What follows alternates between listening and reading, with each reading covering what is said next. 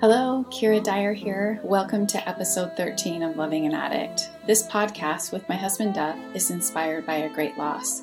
Our daughter Emma, who passed away from an accidental overdose. Our desire is to spread awareness, love, and hope to also help those who are striving to love the addict in their lives, because we know that that person is so much more than just an addict. Today we're interviewing Cameron, a recovering addict who has quite a story. What I find interesting is these last couple episodes, we haven't sought out somebody using a higher power in their recovery, but I know that that's a really important step. For a group setting like NA or AA, that's why they have the 12 steps, and not one step is more important than the other. I think a lot of times we say that having any sort of spirituality or any sort of influence from a higher power is unnecessary. But you'll see in Cameron's story, it was essential for his recovery and continues to be so in his story. I also love that he talks about seeking groups and individuals who he can give back to.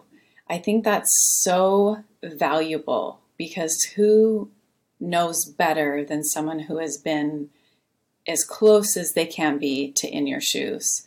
I think there's power in healing when they're giving back, and power in understanding and just having a shoulder or a listening ear that someone can say, I get it, I've been there, and this is what I did, maybe this will help you.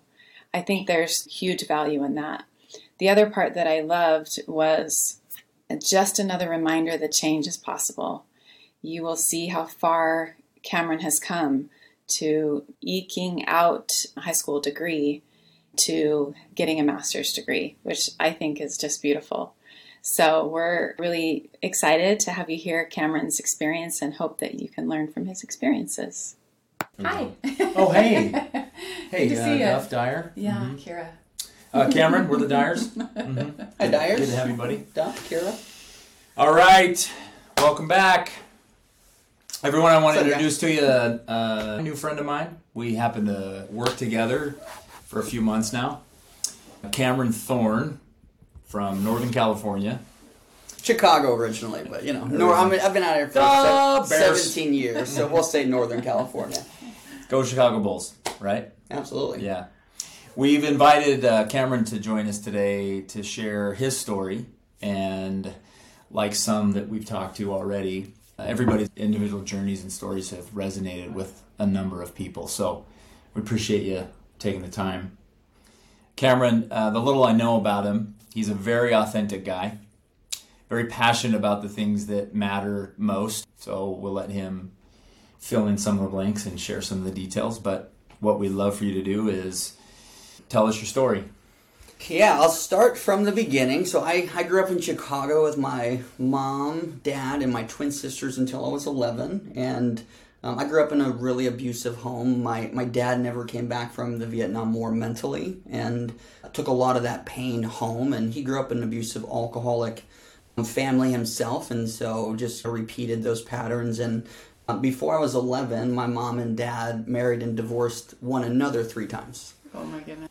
Because he would hurt us and promise he would never do it again, and so it just became this revolving cycle. I didn't know when my dad would be there the next day or not. And I remember one time I was telling you, Duff, like we moved 13 times in 1 year because my dad couldn't keep a job, was very violent in nature. Someone would give us a place to stay on their couch, and he would screw that up. And so we were constantly living out of cars and from place to place. So just a lot of dysfunction. And finally, when my mom had the courage to run away for the final time when I was 11, she raised me and my sisters all alone. And my mom was going to school to become a nurse at that time to give us a better life, and also working 2 jobs, and this was in Chicago, and so she couldn't be there for us physically. And so I basically raised myself on the streets and started getting in a lot of trouble at a really young age. And by the time I was 13, drugs and alcohol every day, and I was arrested for the first time when I was 13. Before I was 18, I was arrested 11 times. For things like? Alcohol, burglaries, all sorts of breaking and entering, just stupid teenager stuff. I guess where I grew up, it was stupid teenager stuff we did. So a lot of burglaries, underage drinking, getting caught with weed. And then when I was 17, I got sent away until my 18th birthday. And so I served about a year. And then I was released from a juvenile prison on my 18th birthday. And that's when my life started spiraling out of control. Oh, that's when it actually started going down the wrong path. And I was introduced to heroin. And from 18 to 23 years old, I struggled with a heroin addiction. And what is it about the heroin that just drew you in? So for me, I'm kind of an extremist. I like to... You're going hard. I'm going hard, like one way or another. And so whether it was alcohol or anything, and then when you do something like heroin, they call it chasing the dragon, which is like getting back to that first experience you've had. And I think there's always wanting to... First off, I'm numbing would be the therapy term for it. Wanting to numb yourself from the pains of this world, because my life seemed like it was in shambles or crap at the time, and I really didn't know anything else. And so it just became, it's a very powerful, once you get introduced to it, it's really hard not to get away from it. I was thinking before I got here, I was literally naming off the number of friends that I've lost to drug addiction. Mm.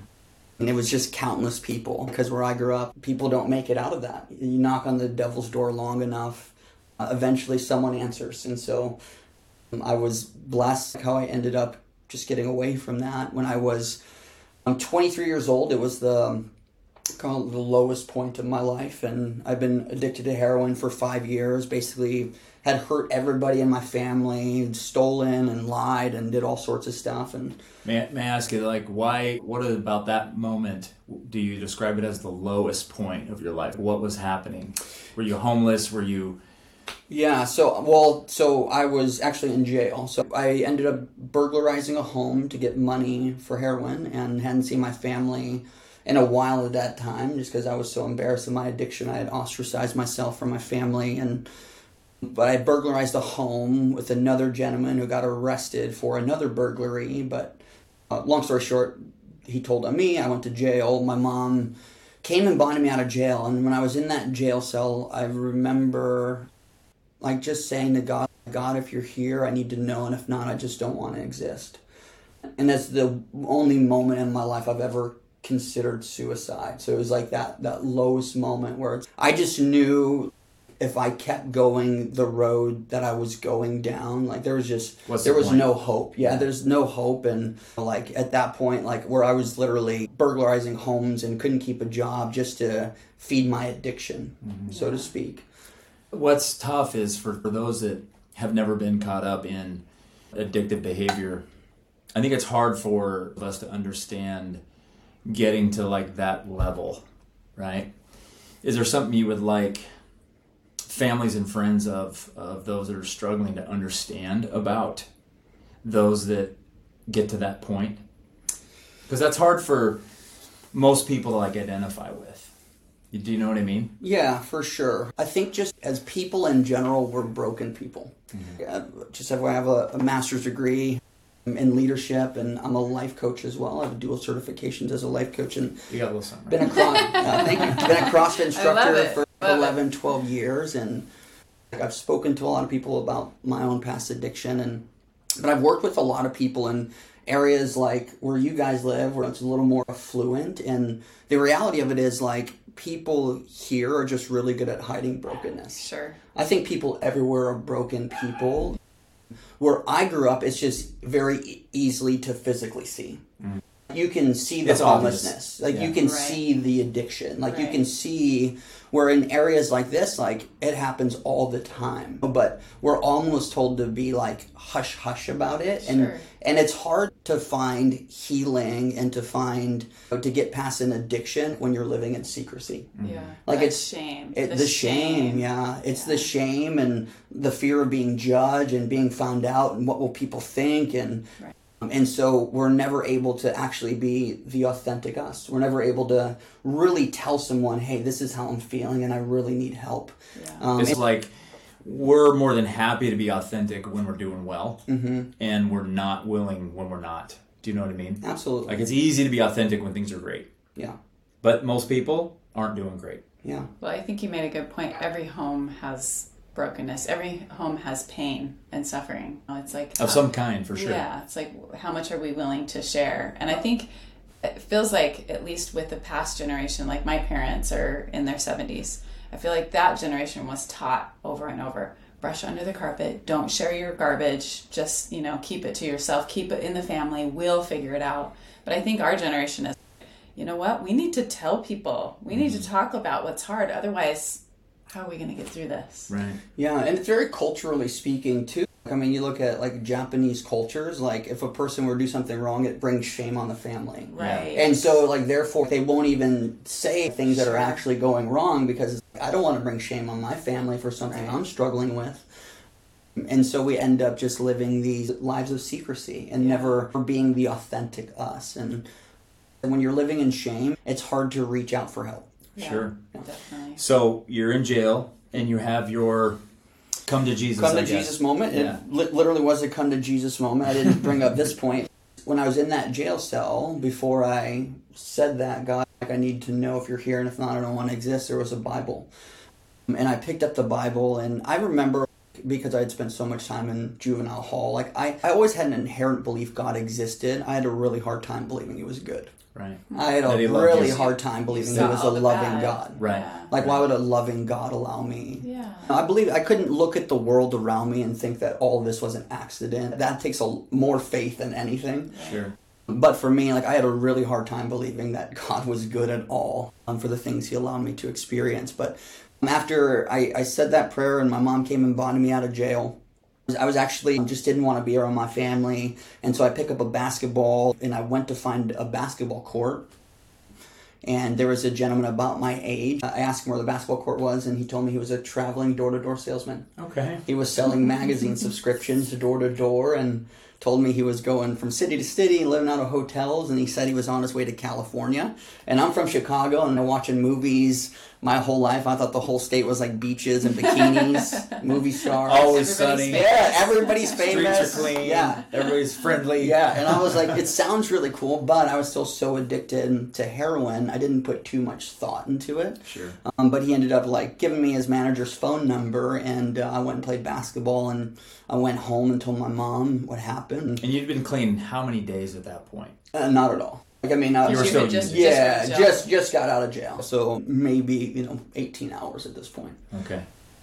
20 hours. So I ended up meeting his manager the next day I left. In the next 2.5 years, I traveled around the country. And so people ask me, Cameron, like, how did you get away from that? I had to remove myself from where I was. Like, I think so many... Third time we've heard that. Yeah. Very common. And it's so hard when you're walking down the same roads. Right. All the triggers. Yeah. All the triggers, and it's Emma just... spoke of that a lot. Yeah, and especially because... Even when it's awful, it's comfortable. Yeah. It's familiar. It's familiar. Mm-hmm. And the people you're around, right, are a trigger. And oftentimes you become who you hang out with. It's that idea of, show me your 5 closest friends, I'll show you your future. Yeah.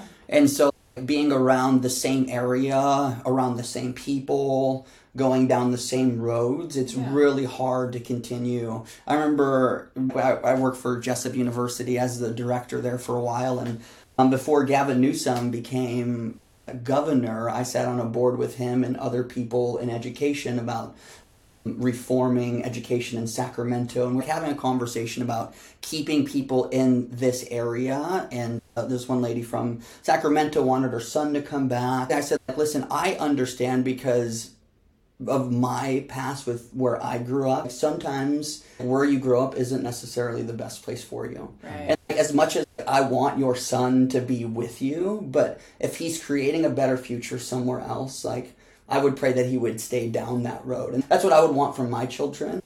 If it means them going somewhere else to find hope or healing, I need them to find that. But it's just putting them in a place where they're not going down those same roads and having those triggers. Yeah. And it's such a hard thing because for me, I found a job doing traveling sales. It was, I would say, a God divine moment for me in my life. But how many cities did you visit in 2.5 years? I mean, I visited 32 states. 32 states I had, stayed in over that period. And basically during the cold season, we would be in California and then take a big loop around the country. But I ended up in Florida and New York. And so that was...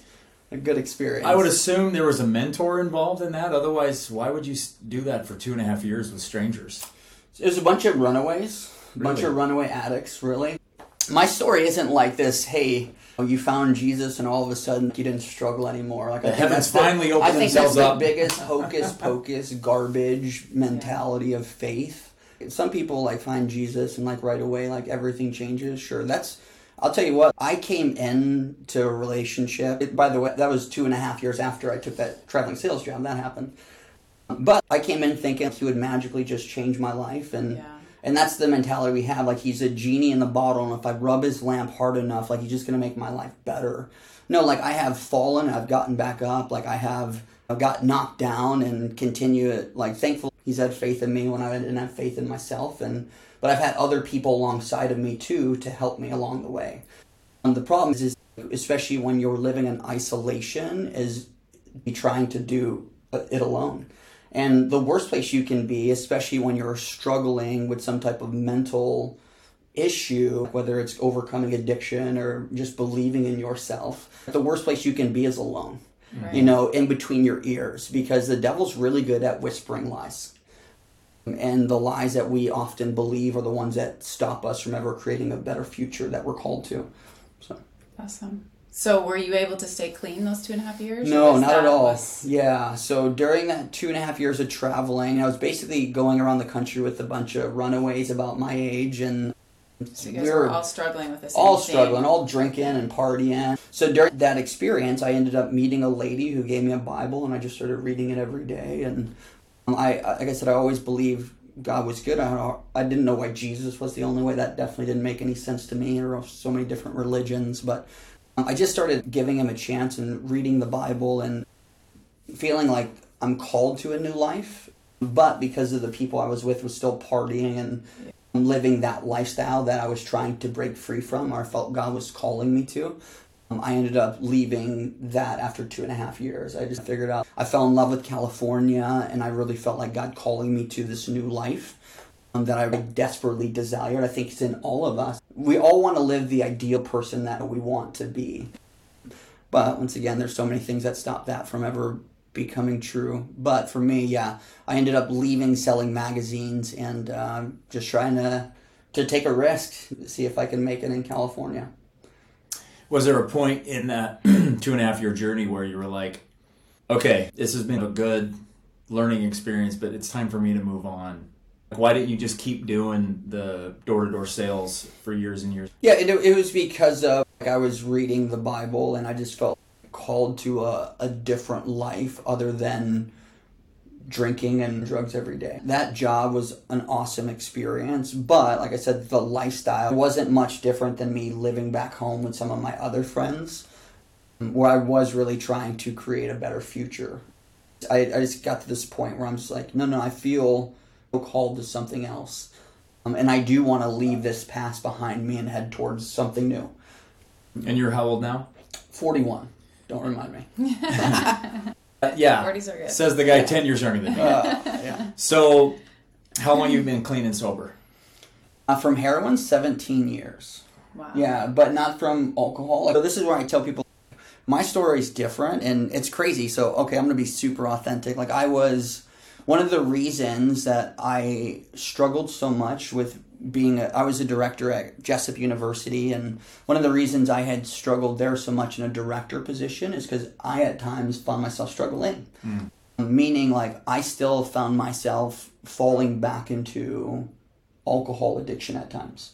Because it's crazy, because alcohol, it's such a common thing, right? Like, it's such a commonly accepted thing, and I wasn't doing heroin or any of the other drugs in my past anymore, but alcohol at times became a crutch. And I kept doing this, you're doing really good following Jesus, and then ended up backsliding and then not following well for a while. But just became this up and down. But it's crazy because, like, when you're in that position, when you're in a position of authority, like a director position, who do you tell? Right. Like, who can you be authentic with? Right. And that's the problem, too, with a lot of people when it comes to positions of leadership, is not being able to be authentic leaders. If someone knew what I was actually struggling with, how would I feel? And I'm so afraid. I just got to a point, too, where I want to live authentically, and I don't think I can do that here, if that makes sense. Of course it does. Yeah, but it's been, that's why I said my relationship with Christ didn't heal me, like, from me bringing in all the baggage from my past. But so what has that relationship done for you then? Yeah, it's given me hope in a future. Like, it's given me a desire that it's not by my own works and not by my own deeds, but by God's love and His grace, and nothing I can do that I'm freely accepted.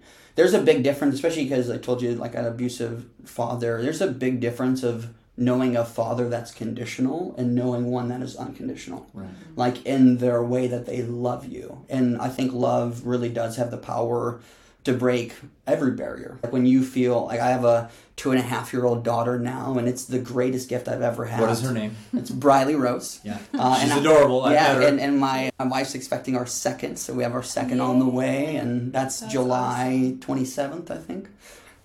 But yeah, just that ability, like, to love and create opportunities for them freely, and to know there's nothing that Briley can do for me to not love her. Now, there's consequences to her actions. I can't decide her future for her, and just pray that I give her a good foundation. But, like, scripturally speaking, like, there are a lot of people with really good foundations that still made really bad choices. Yeah. So it's like, all we can do as parents is really do our best to live a good life and to model those morals and principles. But the reality of it is, people make their own choices, and unfortunately, this is where it comes back to who are your closest friends, because those influences in your life, they're going to determine often the person you become, whether it's character, integrity, or making choices where you end up struggling often with addiction. Yeah.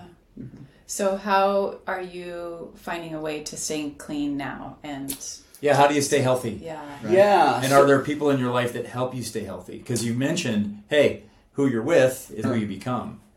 Yeah, I'm really blessed over the years with healthy relationships. I have an amazing church, and obviously being a director at a Christian university for a while, just a lot of people have come alongside me over the years. I have been involved with Celebrate Recovery. I have done Alcoholics Anonymous. I've led small groups for multiple churches. Specifically, I've led connections teams and how to build relationship within the church. And it's one of the problems, I think, too, with even mega churches, or it's really even just going to church in general. You can go to it, never be a part of it. Mm-hmm. Yeah. And it's a massive problem, because my faith, Jesus didn't just come to die to reconcile us to God, but also to other people. Mm-hmm. And we need one another. So I said, it's very hard to find healing when you're living by yourself. When you don't have someone else to come alongside of you and encourage you, to have those positive mentors and influences that help me to not believe the lie that Satan's throwing at me. So I have accountability with my church. I have a small group that I go to. And I'm at this point now of following Jesus now for the last 16 years, where that's not an issue for me anymore, because I have turned away from that life and decided this is the life that I truly wanted. And I would tell you, probably the transition for me when I got married, because my wife, it was easy when I was a bachelor to hide my struggle. Sure. Yeah. You know? You don't have somebody living with you and seeing all your... Because my wife and I, we dated off and on for years before we got married, and but she didn't know how bad I was still struggling. Okay.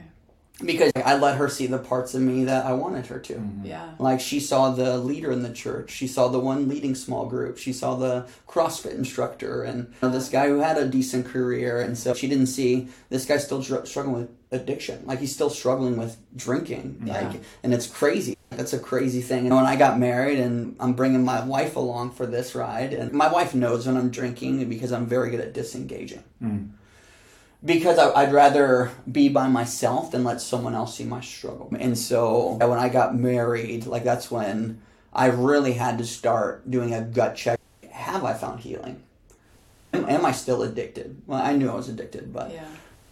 What's your opinion on that? Do you feel like once an addict, always an addict? How do you feel about that? No, I think that... Yeah, what do you tell someone, because this has been a struggle with us. What do you tell families of those that struggle in regards to who that person really is and how to see that individual? Because we hear often, hey, you are what you do, but are you really that? Yeah. If you've had addiction issues. How do you feel about that? Yeah, I think, especially that's come through such a hard addiction that I have, I think that relapse is oftentimes part of rehab. Yeah. And it's okay if the person is relapsing, but you cannot ever give them ultimatums, and you've got to make sure that you're there for them. There's nothing worse than to feel this person that loves me doesn't want anything to do with me. Which is conditional love. Which is conditional love. And so it's when the people who are supposed to love you and trust you the most don't want anything to do with you any longer. That's a really hard place to be. So what's your opinion as far as setting boundaries then in a family situation? Like 100%. Obviously there has to be boundaries, but what is your We like to call suggestion them on loving boundaries. Yeah, I had a great conversation with someone about this the other day. Understand like that there are consequences to actions. And so for me, like even scripturally speaking, God was unconditionally loving, but there were still consequences. There's still boundaries. There's still boundaries. There are massive boundaries. Like he made very black and white lines. Know this, I will always love you. Yeah. And I will always be there for you. But the choices you're making, it's damaging people around you. Yeah. And so I'll come get you, or I'll be there for you when you're ready. Because that's the problem too, like when it comes to people struggling with addiction, it's really hard to help someone that doesn't want help. Sure. Now, that's the hardest thing. It's like for someone, when a family member really wants to help someone, but the other person doesn't want help. They do. They just can't get themselves to accept it. Yeah. Like deep down, you and I were talking earlier. You were talking about how no one really wants to be addicted. Yeah. Like, no one really wants that. And when you've struggled with it enough, there's a point where you're just like, I do not want this in my life. Yeah. But it's so hard not to go back down those holes, right? Sure. Chasing the dragon or rabbit, whatever you want to call it. Yeah. But I also think there's a point too, especially a young person, where you think that you know everything. Yeah. Where it's, I just want this. Like where pleasure becomes more important than people. Right. Where pleasure becomes more important than creating a positive future. Or what your purpose in life is. Yeah, there's a really great quote by Viktor Frankl, who wrote Man's Search for Meaning. Such a good book. Yeah, and it talks about this idea, without a deep sense of meaning, people will give themselves over to pleasure. Mm-hmm. So, and we live in this world of pleasure. We live in a world of entertainment. Instant pleasure, yeah. Yeah. And just to toot your horn a little bit, so Cameron goes to bed every night at 9 o'clock. Yeah, not by choice, though. Okay. Kind of. Because he gets up at 4:30 a.m., right? Coach CrossFit. Right. And he said earlier, which I thought was great, is he said, nobody really does anything productive after 9 o'clock. It's usually some form of distraction or entertainment or pleasure, right?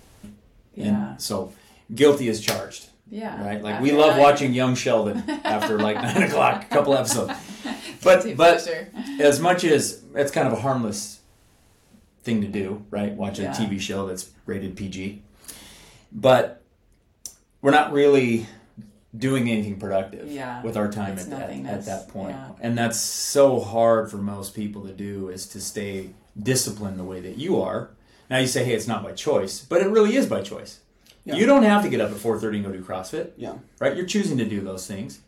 Correct? Yeah, absolutely. Yeah. Because whether it's mentally, physically, spiritually, emotionally, relationally, I am trying every day to create a better future than yesterday. Yeah. I want the very best for my family. I want the very best for myself. And so I will make sacrifices and delay gratification today to a future I haven't yet attained. That you can't achieve unless you eliminate those. Absolutely. But that also comes with the deep sense of meaning and purpose. As if I know where my flag is going and I'm going to start in a direction towards it. Yeah. Most people don't have a deep sense of what that flag looks like and where I'm going, and so it's hard to make that choice of going to bed at 9 p.m. and getting up at 4. Yeah, but by no means am I the most disciplined person in the world. I kind of almost fumbled into that habit with when I got married. I wanted CrossFit to be a part of my life, so I had to do it early mornings or nothing, and then it just became a habit. But over the years, I've definitely appreciated that more and more, of cutting out late nights for early mornings. Right. That's the trade-off. Yeah, so that way, like, I can be creating a better future, not only for me, because if this is all about me, it's just all for naught. But if it is about using God's story for my life to help other people find hope or healing, that's what it's about. There's way more fulfillment. Oh my gosh, man! When you stop living for yourself, right? Yeah. When there's something beyond you that you're living for, and I love what Simon Sinek talks about in the book Start With Why. If you have a strong enough why, you can overcome any how. Right. Can we go back to something really quick? I like that. So you were talking about how the difference between unconditional love and conditional love in the scriptures. By the way, I think it's really important to let everybody know we don't go to the same church. I don't even know what church you go to. It doesn't matter, right? We still have the same foundational belief, which I think is great. And sometimes the way I describe it to people is like, hey, look at your siblings and how you interact with your parents. The love exists, but there's different relationships and different interactions. We're all that way with God. Does that make sense? Yeah. There's a part in the scriptures where God says, I do not recognize thy face to this particular person. And I didn't understand that at all until one night I get a call and I had to go pick up my daughter because she just was lost, couldn't find her car, was heavily under the influence. And when I got her in the car, I did not recognize who she was. I knew it was my kid, but her mannerism, her words, the interaction, I sat there and I was a little bit dumbfounded. I just kept thinking, who are you? And it was at that moment that I understood that scripture, because I always thought, wait a minute, the creator of all, how do you not recognize one of your own? And what he meant was, look, I don't love you any less, but your behaviors right now are unrecognizable to the person that I created. Okay? How do you help those that struggle and also the families understand like how that can actually affect the relationship between, say, parents and children or siblings, or if it's a parent that's struggling? It's hard to reconcile at times, and to be able to separate and say, hey, I love this person regardless. But sometimes I think people really struggle separating those two situations, if that makes sense. Can you identify with that at all? Yeah, and it's crazy because like I have personally experienced God using some of the worst moments in my life for the greatest good in my life and for the good of others. Mm-hmm. And it's hard to say he's allowing this in their lives or even in your life. Like and we had talked about this with my niece. Like we lost my niece to leukemia at 11 months old. And it's hard to tell a parent that God allowed this, hence the good God idea. But like through that and being able to walk through that now for years ago, like he has used that in so many good ways. Yeah. But when we're going through a storm, like how do you explain that to someone? How did that experience help you? Would you share that? Because you told me about that once. Yeah, so first when that happened, after that I ran the San Francisco Marathon, which raises money for the Leukemia and Lymphoma Society. It was my first marathon I ever did, and one of the most physically worst things I could have. Yeah, and I remember like being in mile 14, 15, and my body at this point had broken down. Like the most I had ever ran before that was like 15 miles. And I'm like, I'm just going to do this marathon. And I've been in CrossFit for years, so I'm like, oh yeah, I'll be fine. For a good cause. Oh, for a good cause, but like when I got to that mile 14, 15, like my body and my mind was just in so much pain. And all I wanted to do was give up. And through that, I just remember like seeing pictures of, my niece like hooked up to those monitors, and it just got me through. I don't think I would have finished those next 11 miles without that thought in my head. But yeah, that pain that, she experienced, I was like, there's no pain that I couldn't experience myself doing this for her. But through that, my mom's church had come alongside my sister who wasn't attending church. And long story short, my sister attends church now. And because if she had to walk through that alone, I don't know if she would have survived. And even after that, she had a lot of really dark days, and even today, she probably still has some mental struggle she goes through. It's going to be the rest of her life. Yeah, and walking through that. But once again, it brought people alongside of her to help her. She found a community. Yeah. Awesome. That's so good. Thanks for sharing, dude. Yeah, no problem. So you're a father now. Yeah, almost. I have two. And when they're little, it's really easy to love them unconditionally. Sure. Okay. So looking back as you were growing up, were there times where you really wish that your folks had the ability to love you the way that you love your daughter today? Yeah, it's hard. It's a hard question because for me, I know it's God's story for my life. And because of the things that I've had to experience, it's why I'm so passionate about certain things the way that I am. I really believe in boys finding, a mentor and... someone who's not in the family, for sure. Yeah, for sure. And, is that part of what your passion encompasses? Yeah. Eventually, my wife and I, if we get a boy and a girl, we have a girl. And if we don't know if it's a boy or girl yet, but we'd really like to adopt children more than even have more of our own because, man, especially when you grow up like me, when you don't have someone to help you or teach you well what it means to be a man. With my dad, we talked about it a little bit before, my dad was such a violent person, and what he thought and what he mimicked of being a man was to assert dominance.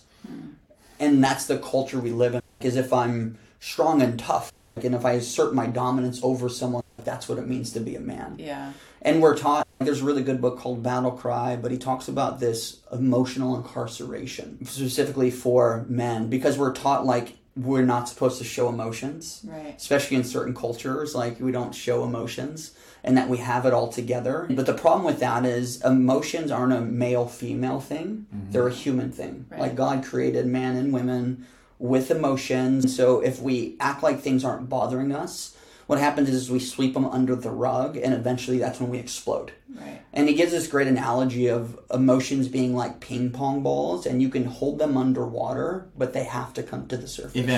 Eventually. And if you haven't taken care of the emotions of your past, that's where you end up really hurting people, maybe not physically, but your words and the way that you treat people. And you don't even realize that I'm doing it. Yes. For me, it's cognizant that, oh, no, I'm actually a jerk to people, or I bulldoze people because of this trauma that I still haven't overcome in my own past. Yeah. And I don't even realize, oh, wow, because my dad treated people that way. You thought that's normal. That's why I treat people this way. I don't even realize it's a problem, so.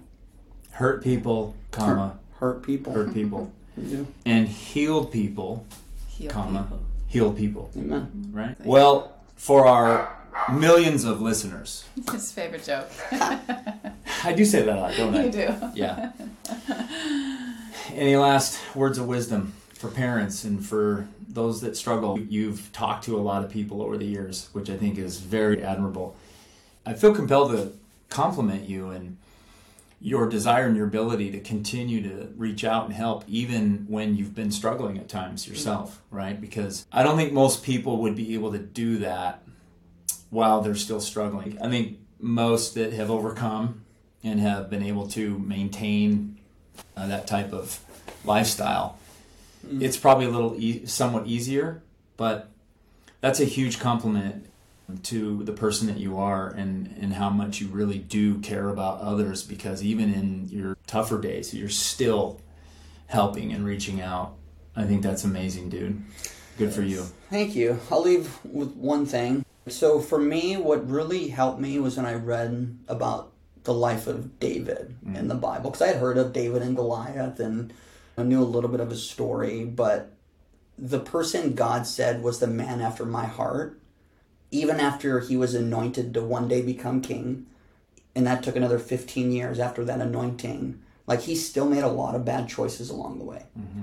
Like, he still didn't live the life God was called him to all the time. Mm-hmm.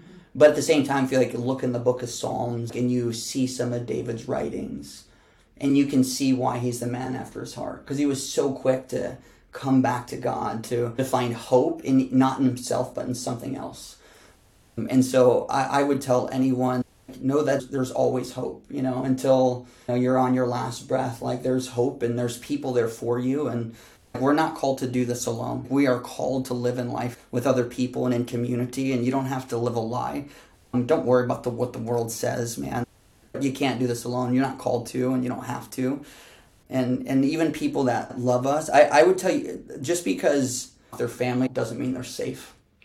Not all family members do have your best interests in mind, as much as you would want them to be. But at the same time, there are loving people. And so I would just say, for that person that wants someone in their life, to don't give up and to always be there, like to always be an encouragement. But like we said before, there are boundaries. But that doesn't mean you can't reach out, but that doesn't mean that person needs to be in my home either. Right. So there's got to be this happy medium. It sounds to me like you identify with David. Oh, big time. Yeah, so I definitely identify with David. Because the realization is there is tremendous value, even those that trip and fall down frequently. Like, everyone has so much worth. And unfortunately, it's really hard for those that have those struggles to really believe that about themselves. And at times it's really hard for their families to focus on that as well. Mm-hmm. And yet God says, hey, you have no idea how valuable you are to me. Yeah. I don't care about the struggles. I don't care about the fall downs. Yeah. I really don't. Just come back to me. Right? Like, David, you got 15 years of falling down and getting yourself up because you're still so valuable. There's still so much worth there. Yeah. Right? It's a really hard message to convey. And for most people, I think, to even believe. Yeah. It's challenging. So, yeah. Well, we love that you're giving back. I think that's a big part of recovery. At least all of the stories we've been hearing is over and over. If you stay in your own little bubble, if you stay where you're unhealthy, you're not going to get better. I love that you moved out, even though you said you struggled when you left your hometown. But the other part of that is I love that you help other people because they're going to learn from your experience and hopefully continue to do the same. And then it's this really awesome butterfly effect of that person sees change and is able to create change in other people's lives. So it's beautiful how we're all connected. Yeah, and I would also, I was going to say this earlier, but I forgot, but I would assume that when you started doing that traveling sales job, that you saw glimpses of your potential, because otherwise, how would you go 2.5 years? Absolutely, yeah. And I did things I had never thought possible. Right, and when you did those are like, you're filling up your tank a little bit as far as realizing you have talent. Like, you had talent, you had abilities, you had strengths that maybe you hadn't ever seen in yourself before or even given a chance to even bring to light.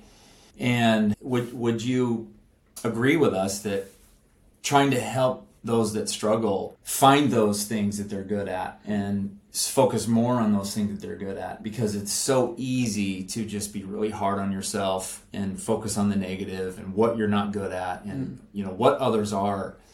Would you say that looking back that maybe that was something that also helped you? That's something we haven't really talked about with anybody before, is trying to help people find those areas in their life that they do have talent in. Yeah. And so after I became a follower of Jesus, 11 months later, I ended up at Jessup University, a Christian college. And that's a whole nother story. But like, through that experience, before I started college, I had a 1.2 high school GPA. In high school, like, I don't ever remember ever turning in one paper. The only reason I even have a degree is because when I was locked up, they made me go to school. And so they would basically, just gave me a grade to pass. And so I had so many doubts and fears, but I knew following Jesus and feeling called to a new life. I wanted to try to do things I had never done before, but that was a really scary place. And then after my first year, I ended up failing a class and ended up losing a scholarship, and only by the grace of God, they found a private donor who heard my story, who believed in me, and long story short, I now have a master's degree. But once again, that was the fear of failure almost stopped me from ever creating a better future. Wow. Like the fear of not good enough, or I don't have what it takes. And I mean, imagine me, never turned in one paper. This kid's going to start college now, been a heroin addict, and, and scary. Yeah. And then through those experiences in both my undergrad and my very first class in my master's degree, I failed. And there was this constant conversation. If you're really, I think, out on a limb and taking risks and doing what you feel called to, you're always going to feel like you're failing to a certain extent. Yeah. And we're so afraid to fail, we never try anything what we feel like we're called to do. It's easier to never tell someone your dream than to never have to hold yourself accountable. If I never tell anyone this is what I want with my life, well then, if I don't make that, nobody's going to know. Yeah. Now, if I begin to verbalize that, I do want a bachelor's degree, I do want to get a master's degree, or I do want to be a professor, whatever it might be one day, well, now I'm accountable to those things. Yeah. And proving myself wrong. That's one of the scariest things or I guess I would say proving myself right, that I didn't have what it takes. Yeah. That's a really scary place to be. But thankfully, maybe this is a door-to-door salesman or just the way God made me, I'm okay with failing forward. Mm-hmm. I love what Denzel Washington talks about. I don't understand why people always talk about having something to fall back on. If he's going to fail, he wants to fail forward. I want to see what I'm going to hit. And I'm not falling back on anything. If there's some dream in my heart, then I'm going to go after it. But you got to know what that dream is. You got to know how you're created, what you're created for. What are my passions? What am I even passionate about? And then begin to use that to create a better future for not only yourself, but for other people. Yeah. Well, dude, thanks a lot. Yeah. That was great. Thanks for sharing your story. I assumed it was going to be great, but that was great. We always end every podcast with... There's always help. And there's always hope. Always help. Always hope. Thanks again, dude. Yeah. My pleasure. Cameron. Bye, guys. Thanks for joining us today. And as always, please share, or comment, or add a thumbs up on YouTube. All of these things are going to help us reach other people in need of hearing this podcast. And we want to take you out on a recording of Emma singing and playing the piano with a message that we believe she would want you to hear.